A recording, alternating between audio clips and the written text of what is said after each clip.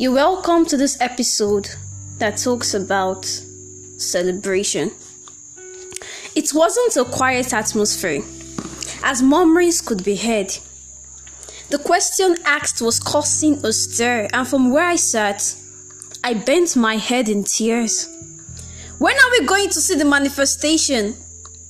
I shut my eyes tightly in fear, because the question was asked again. This time, I was not spared the stare of the congregation. I felt piercing eyes on me, so fierce that I became ashamed of the recognition.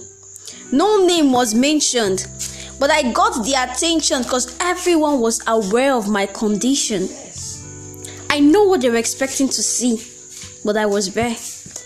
After all, I claimed allegiance to the one who is mighty. But my life was like one living in the shanty, hurriedly walking out of the scene to a place where I wouldn't be seen. I ran away from the voices that made me feel my presence was a sin. But running never brought a solution.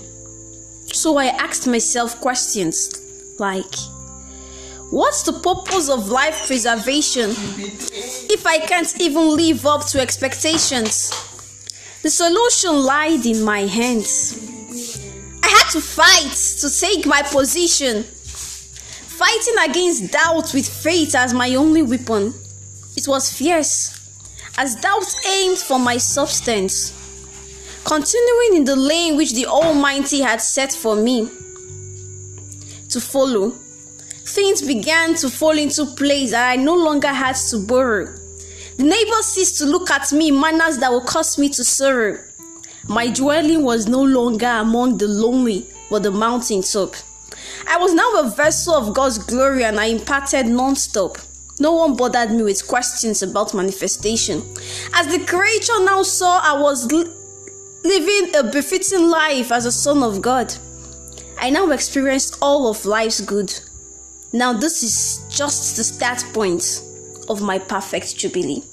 Thank you very much for listening, and